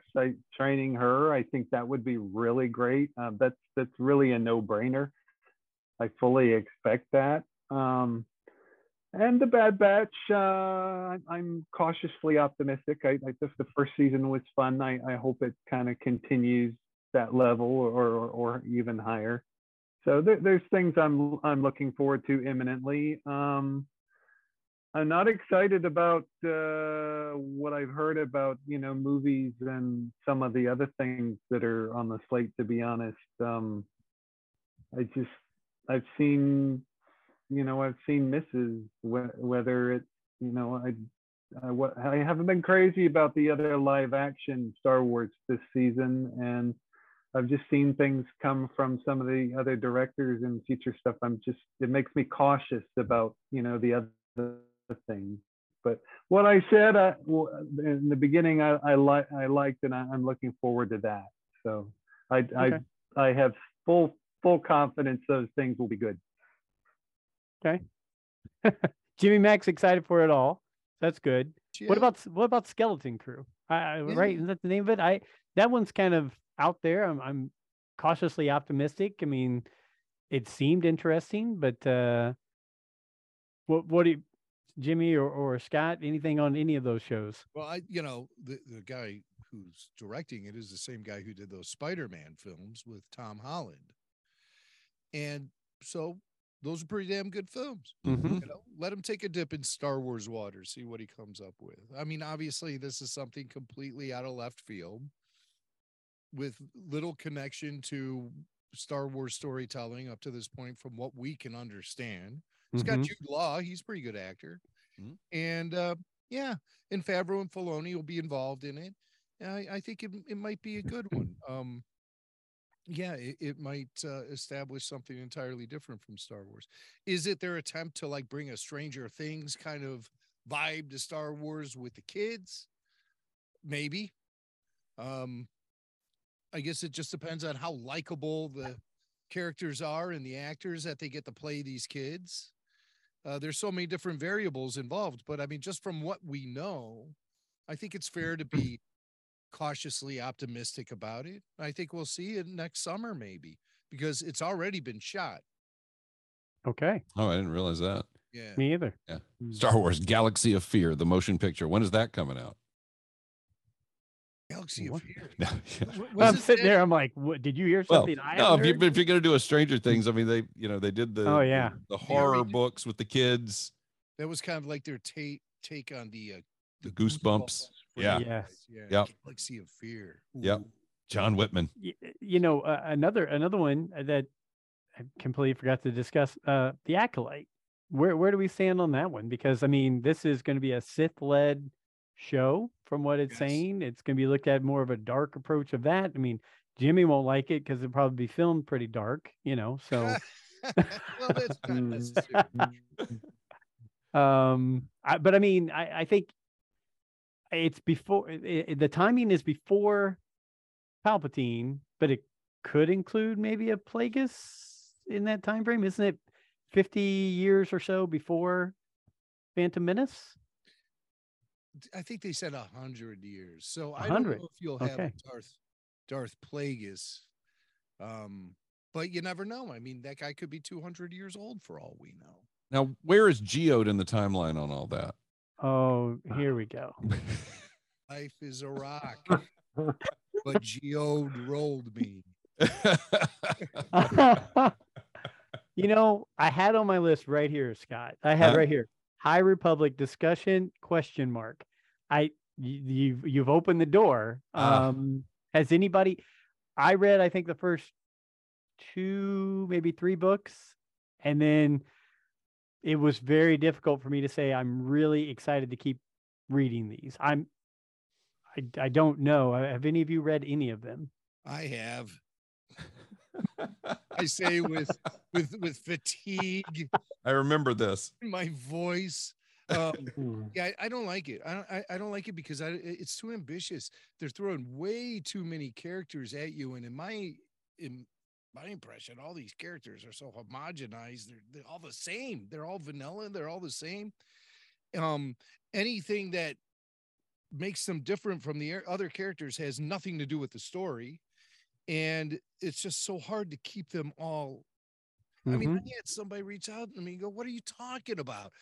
Hard to keep track of." I have no problem keeping track of the characters in these stories with help from my trusty spreadsheet. Like, I don't need, you can tell me I need to be referred to a spreadsheet to read the stupid Star Wars book. Get the fuck out of here. Now, so I did care for it, and it just like it didn't go anywhere. No. Where was the story? It just didn't go anywhere. They built this big shopping mall in the sky. They had a grand opening for it. Some terrorists blew it up, and that's the end of the story. That's all you got, man. Yeah. And there are these plants that eat people. Feed me. What was Feed me Seymour? Audrey. Feed me Seymour. Feed me. I've seen this movie already. So it didn't connect with me at all. However, they're doing phase 2 now, and it's the wackiest storytelling. So they're jumping back now 150 years prior to this story with the shopping mall that got attacked. And they're going to have all these different characters and stuff. I'm like, oh my God, you guys spent a whole year throwing all these characters at us, and now they don't even matter anymore. We're jumping back 150 years in the future. Well, so they're doing that, and the comic book has been released, and one of the Jedi's name is Vildar Mac. So maybe they did name a character after me. I just don't know. I mean, Mac, that's pretty cool. Vildar Mac. So I'm like, okay, I'm in. I won't read the novels, but I'll look at the dumb comic book. So far, so good, But High Republic. If you're gonna put Yoda in your story, make it matter. Make it. You have Yoda, right? And he's not being utilized. What is this? Okay, I'm on your side on this one. When they first released it, I told everybody on the show, can you please get Adam Bray or someone similar to his skills to put together a nice hardback book that's just a quick bio on each person that's going to be in these novels. So while I'm reading it, I can go, which one was that again? Oh, it's this person that does this. Got it. I'm reading it, and literally I'm thinking in my head, that meme where it's got John C. O'Reilly and all the numbers are bouncing around and the cosines and the @ symbols. That's what my head is doing when I'm going, I don't know which character this was. Who does this? Who does that? Because they're putting 150 characters in 3 books, and you don't know anything about any of them. So, yeah, it's same way for me. Very difficult.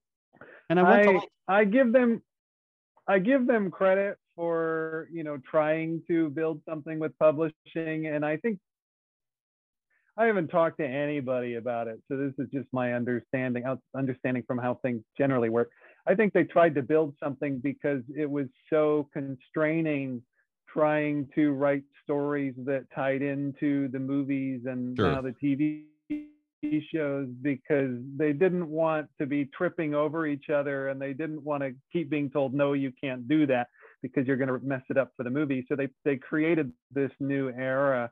So I give them credit for trying to build something new. I think that's great, but it needed to be more in order to matter. They needed to follow the shadows of the Empire model, where there were also toys, and there was a video game, and there was a soundtrack, and there were other tangible things that can pull you in from all different directions and all different medias, because there are, even I didn't indulge in all that media back in the day, but I indulged in enough of it, that parts of it still resonate, these decades later, and they're still drawing from it.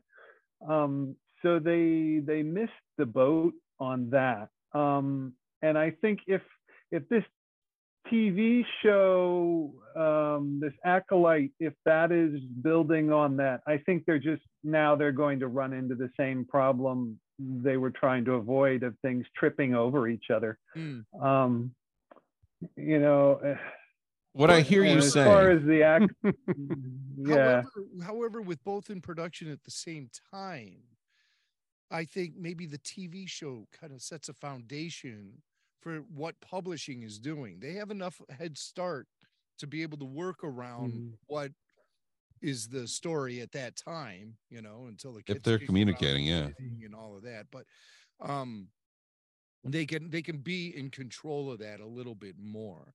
And I think it's just the Acolyte will connect more to the broader Star Wars universe than it will to a specific High Republic publishing initiative. You know, I think it'll be more about the Jedi and the Sith. And what they say about the show sounds promising. It sounds like it's going to be, there's going to be a mystery thriller aspect to it, involving Sith infiltrating the Jedi in this time period, you know, potentially planting seeds for their grand plan to have somebody, a Sith guy, take over in a big political situation like Chancellor. So that, I think that's where all of that stuff is going to come together during the Acolyte. Who is the Acolyte? Wouldn't it be great if it was like a Darth Talon or something, even though she is in the future of Star Wars? You know, just take that character out of Star Wars Legacy and put her in the show. I'd be fine with that. Yeah, give her a whole rebirth just to see her all red tattooed up. Yeah. And what else do they say about the Acolyte? I've heard female centric being thrown around, but it's coming from Lucasfilm. You don't even have to say it. Well, the Force is female, so we get it. We get it. Right. You know, it's going to be female centric no matter what. Yeah, we don't necessarily need that precursor there. We get it. We see Lucasfilm. Yeah. All right. Yeah. What else? What else have I heard about it? Well, it just started filming. Okay. It just started shooting, like in November in England. So it might be a case of seeing more practical sets in this show. Maybe not relying on the volume so much, because all that stuff is shot on the West Coast. I believe they have the technology in England, but maybe not they don't use it to the extreme or what have you, because Andor barely. I was to say Andor. Oh, yeah. Andor did use the tech, you know, for like outside the windows and stuff, but they didn't have characters standing in the stagecraft, walking around it like that, like they do with Mando. Like Mando, yeah. And Kenobi. Yeah. Now, Adam, what I'm hearing you say is the High Republic is basically the Star Wars equivalent of David S. Pumpkins. I think that's what I heard you say. David Pumpkins? I don't know what David S. Pumpkins Saturday is. Night Live. That's Tom Hanks plays a character, and they animated him once, but I don't get it. Like, I don't get the gist of it. But I know what you're talking about. It's just it's its own thing. It's nothing to do with anything else. It's just there. David nobody Pumpkins, really knows man. why it's there. That's but right. Yoda's there. You know, you can put Yoda in there. Yeah, it should be something. Use Yoda. I started reading the comics. I haven't read any of the novels. I gave up on all the novels when one of the authors said that half the country should be thrown into a wood chipper. And I said, I said, buddy Chuck. no names, but I said to myself at that point, I don't think I can continue giving my money to someone who wants me dead. I'll just mail it to a rock or something if I'm going to do that. So Geode. yeah, Geode. And so I was reading the comics about. He's a pariah in the realm of Star Wars publishing. He'll never work for Star Wars again, and he shouldn't. But and I mean, and not the least of which is because of the books he already wrote. But I started with the comics, and there was a certain vibe. There was a whole Dark Horse fell into at one point, where like every story arc seemed to be The Jedi go to a planet. There's a ruler of the planet. He has a daughter who's a rebel, and there's a there's a traitor in the palace, and he's actually with the other side, or the daughter's with the other side. And it was like the same story over and over again with different planet names and different people names. And when I started reading the High Republic stuff, it felt like that thing where they just were kind of taking the same story template and throwing some new names and new planet names on there, and maybe a new look or a new color. And all right, here you go. Let's ship that one off. So I'm still buying it, but I didn't stick with it. What's that? Yeah, there's just too many cooks in the kitchen also with this thing. It's just like too many people are involved. It's just this big corporate gangbang using Star Wars IP. But I mean, no, Adam's right. Adam's right, though. There is a purpose. They certainly are restricted with what they can do. You know, I mean, but I don't know. They used to do all kind of books about Luke Skywalker. Well, I guess he can anymore. I mean, because Luke will show up in the Mandalorian, or he'll show up in the Boba Fett show. But everybody wants the Solo 2 thing to happen, and not everyone. No, not everybody. The hashtaggers want the Solo 2 thing to happen. And one thing that's never really been introduced back, because they've introduced a lot of the old canon stuff back into the new canon, they've never introduced the corporate sector authority. Right, the brownies. Yeah, I want those guys back in. Wait. Well, what? Yeah. What is the? Isn't Andor? Wasn't it corporate? Brown coats. I think something like that. I've got them back there. Isn't there a franchise that has brown coats and they're the enemy? Oh, that's it's one of the video game things. No, it's Serenity, Firefly. Oh. Isn't it? And the corporate authority, they weren't the brownies, because those are the little tiny from Willow bells from Willow. Yeah. But they were called something, the brown something, the brown heads. It's been forever since I read those Brian Daley novels. Oh, those are the best. I love them. I read them multiple times. Yes. When I was younger, and there was a similar vibe to the Daley novels that I felt was the vibe with the Marvel Comics original run.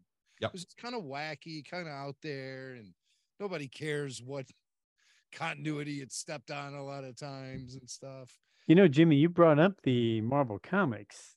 I think our show, Rule of the Galaxy, might be one of the only places you can hear a Mr. Scott Rifen do the Marvel Comics run in 5 minutes, where he hits every comic with at least a comment.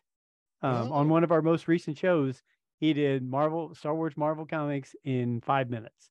Wow. Yeah, all 107 issues and three annuals. Yes. Annuals? Yes. Wow. Wow. Crimson Jack is proud of you. Yeah. And who was the girl who died? Jolly. She'd never been Jolly, kissed. who's never kissed a man. Yeah. Who never kissed a man. Yeah. So silence for Jolly.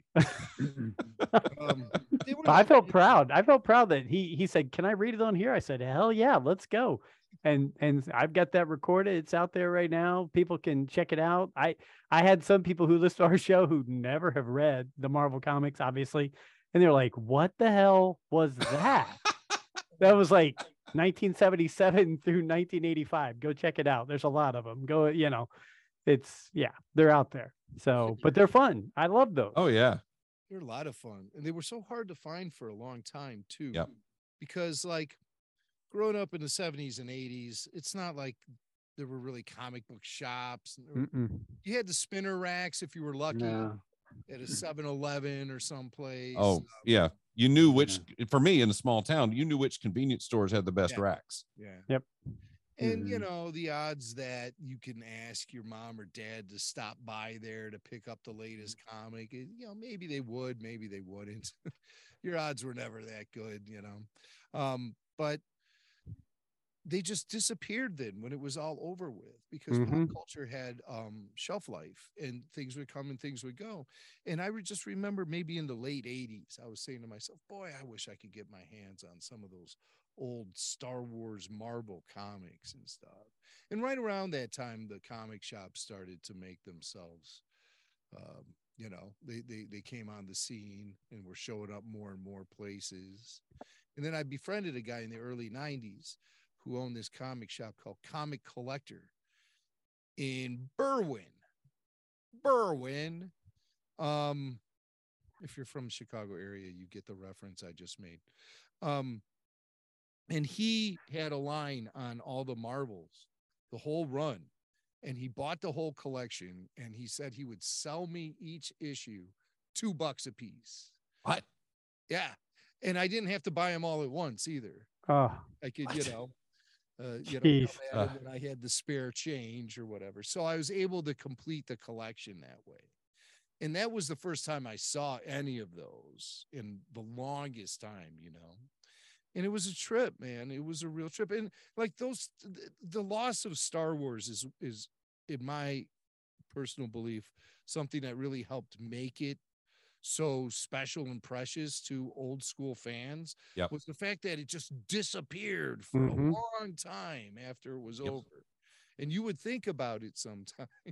Like Kyle Newman would tell me, and I agree. I had, with what he said, sometimes he'd have dreams where he'd walk into a store and there'd be all these action figures on the bags of things that had never been released.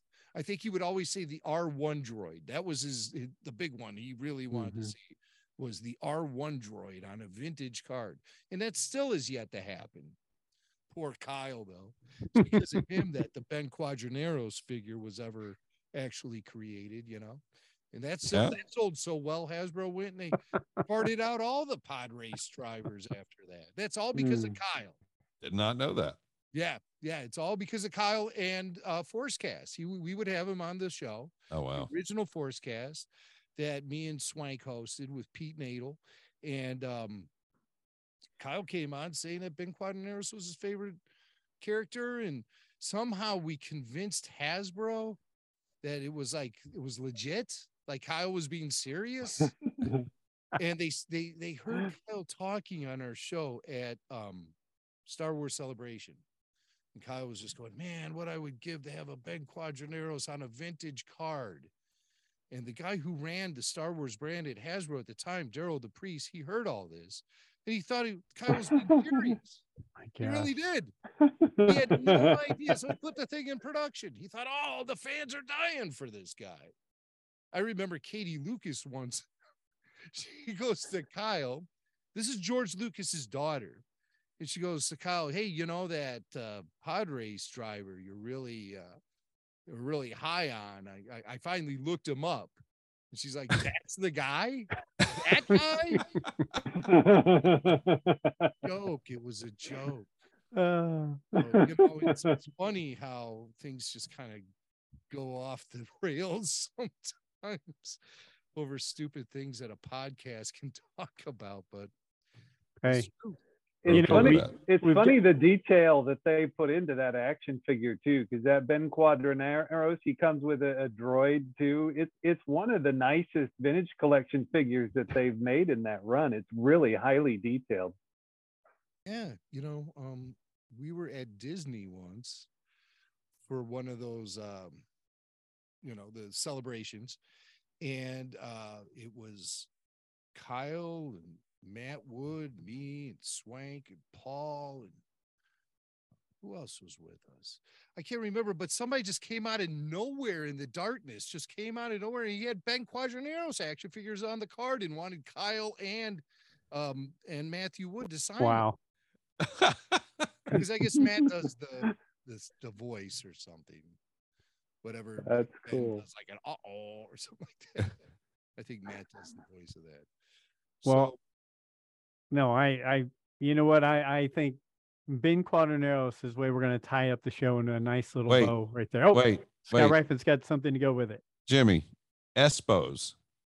Espos. Did they have a nickname though? Or I thought that was the nickname. I thought Espos maybe they must have wore brown uniforms or something. Maybe. Got to look that up. Yeah. You got it. Got to do a reread now. One of Adam Bray's books. It probably is, Adam. Yeah, I'll go around the room. We'll close things up here tonight for Rule of the Galaxy. Mr. Adam Bray out in the jungle, out in his green room behind his house. Anything you want to hit on, anything we didn't hit on tonight that, or anything you want to promote again before we break camp here? Yeah, just if you're looking for a pricey fancy book, go check out that Easton Press Ultimate Star Wars. And let's see, my book signings, if you know anyone in Northern Michigan, Petoskey, Michigan, the movie theater, Christmas weekend, Gaylord, Michigan, the movie theater, New Year's weekend, come out and see me. And you can get books, signed Star Wars and Marvel books from me anytime. Just email me, Adam Bray at worldsbydesign.com. You got it. Well, Adam, I appreciate it. I feel like you got the greenhouse room there to make you remember back your days in Southeast Asia. It probably brings you back to your time living there. At least that's what's in my mind, looking at you there. It does. I've got some plants that are from there too. There we go. See, I knew I was getting that vibe. So you got a green thumb. Yeah, I can't make anything grow. That does look good there. Mr. Scott Rifen, who was able to break away from political coverage tonight to come join us and talk Star Wars. Anything you want to hit on? And glad you're back from Galaxy's Edge, and happy anniversary again. And thank you. We're all waiting to get our holiday droids. Yes, so I'm going to try to ship them out this week, and Steve will get one, even though he's not here tonight. Shaz will get one. Shaz isn't here tonight. He'll get one, as they usually do. But no, I'm curious to hear what Jimmy's reaction is going to be to that Star Wars bathroom audio. Yes, that's the biggest thing. Sorry, I missed that. It's fine. Whatever. It was marked unread. It was. I'll bet it was. Yeah. Yeah. I'm gonna have to check this out. But it's not like the Eopi's farting or anything the whole time. It's not. It's not, you're not.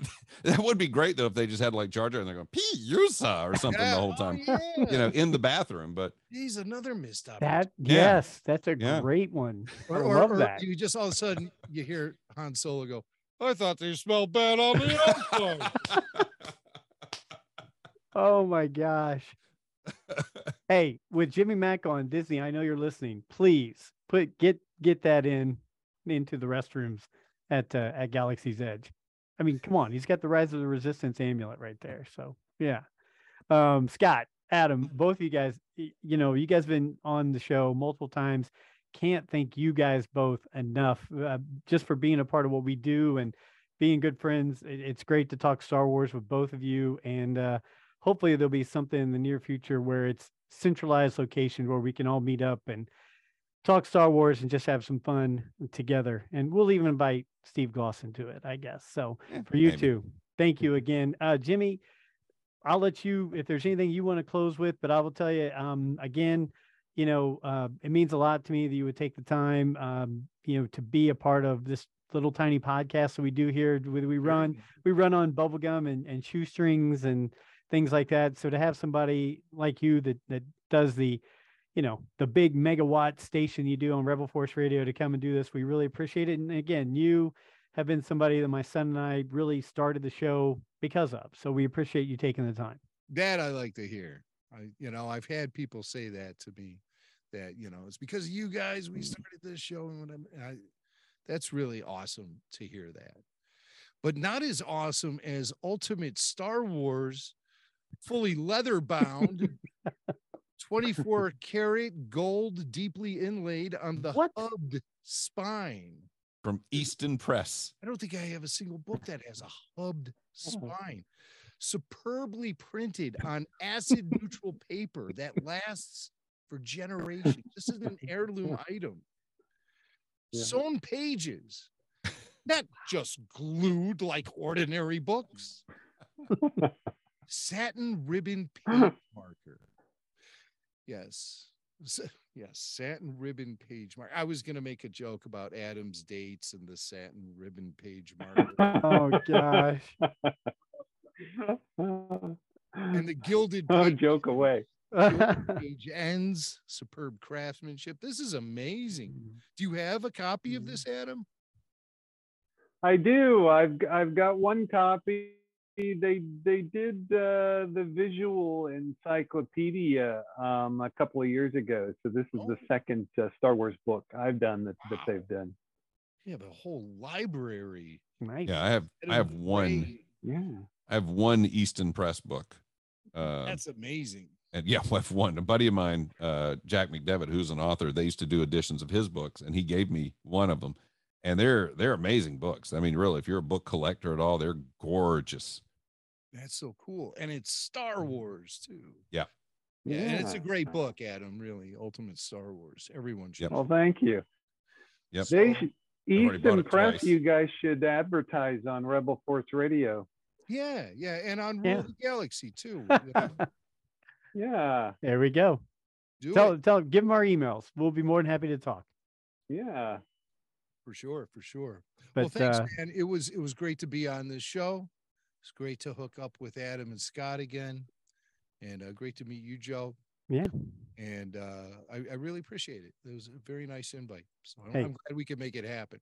I appreciate you putting up with me bothering you and taking the time to do it. You got to do that. Yeah, you have to do that. You know, it's nothing personal. It's just I was like, We get yeah, it. Rule the Galaxy. Yes. And then it's like, then I guess I didn't look at an email. I guess it's not just you, Rife. It's true. Damn it. So no, but usually I try to be pretty good about emails and stuff. But I did miss a couple of yours. So but we figured it out, and here we are. That's right. I hope you guys all have a great Christmas and You as well. Likewise. happy holidays and Me too. safe and fun and somehow Okay. you fit Star Wars into it. I want Ryfin to watch Andor. I want Adam. I want you to finish it. I might watch it again. That's on his. It's on his Christmas list, guys. So right there, he's asked for it. Yeah. You got to do it. Yes, yes. Even Yeah. though it doesn't have a hubbed spine, 24 carat, 22 carat, Or a no, Jedi. It doesn't. It's not quite all the way Yeah. 24. Okay. not quite. It's, you know, Yeah. everything's got to have a slight flaw to it.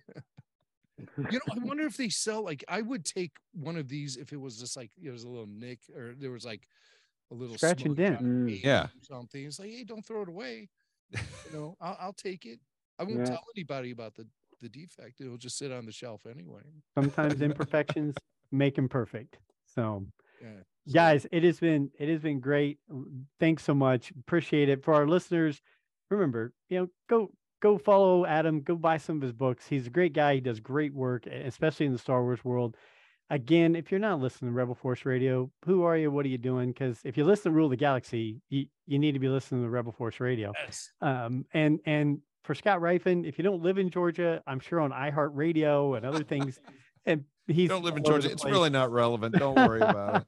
How come But- bring back my Star Wars? And story? that's what I was going to say. My Star Wars story. You need to go check out some of those because they had some great episodes, and I'm waiting for him to redo or bring out some new episodes with that. So That's going to happen. It's going to Yeah. happen. I just, they just expanded my show. I'm now everyone's favorite semi-syndicated personality because I'm in Brunswick and Savannah now. Ooh. I've got 2 affiliates.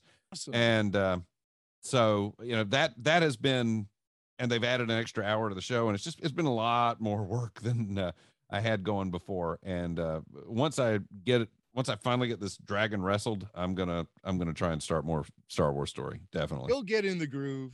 Yeah. That's right. Well, again, guys, thank you. It's always great talking Star Wars. It was a lot of fun. You guys made me laugh, and you know what? Having a community like this where we're just having fun and sharing time together and talking about a topic like this is a great thing. So thank you again for our listeners. Hopefully you enjoy this show. These are great guys and great in the Star Wars community. Thanks for following us. Again, follow us at Rule of the Galaxy SW on Twitter and Instagram, Rule of the Galaxy, Facebook, and YouTube. Go to Etsy, etsy.com. Type in one word, Rule of the Galaxy. Go buy some gear, have some fun. Good Christmas presents to go along with Adam's book. And if you want to just say something nice or mean about the co-hosts that we had tonight, Rule of the Galaxy SW@gmail.com. And until next week, may the Force be with you.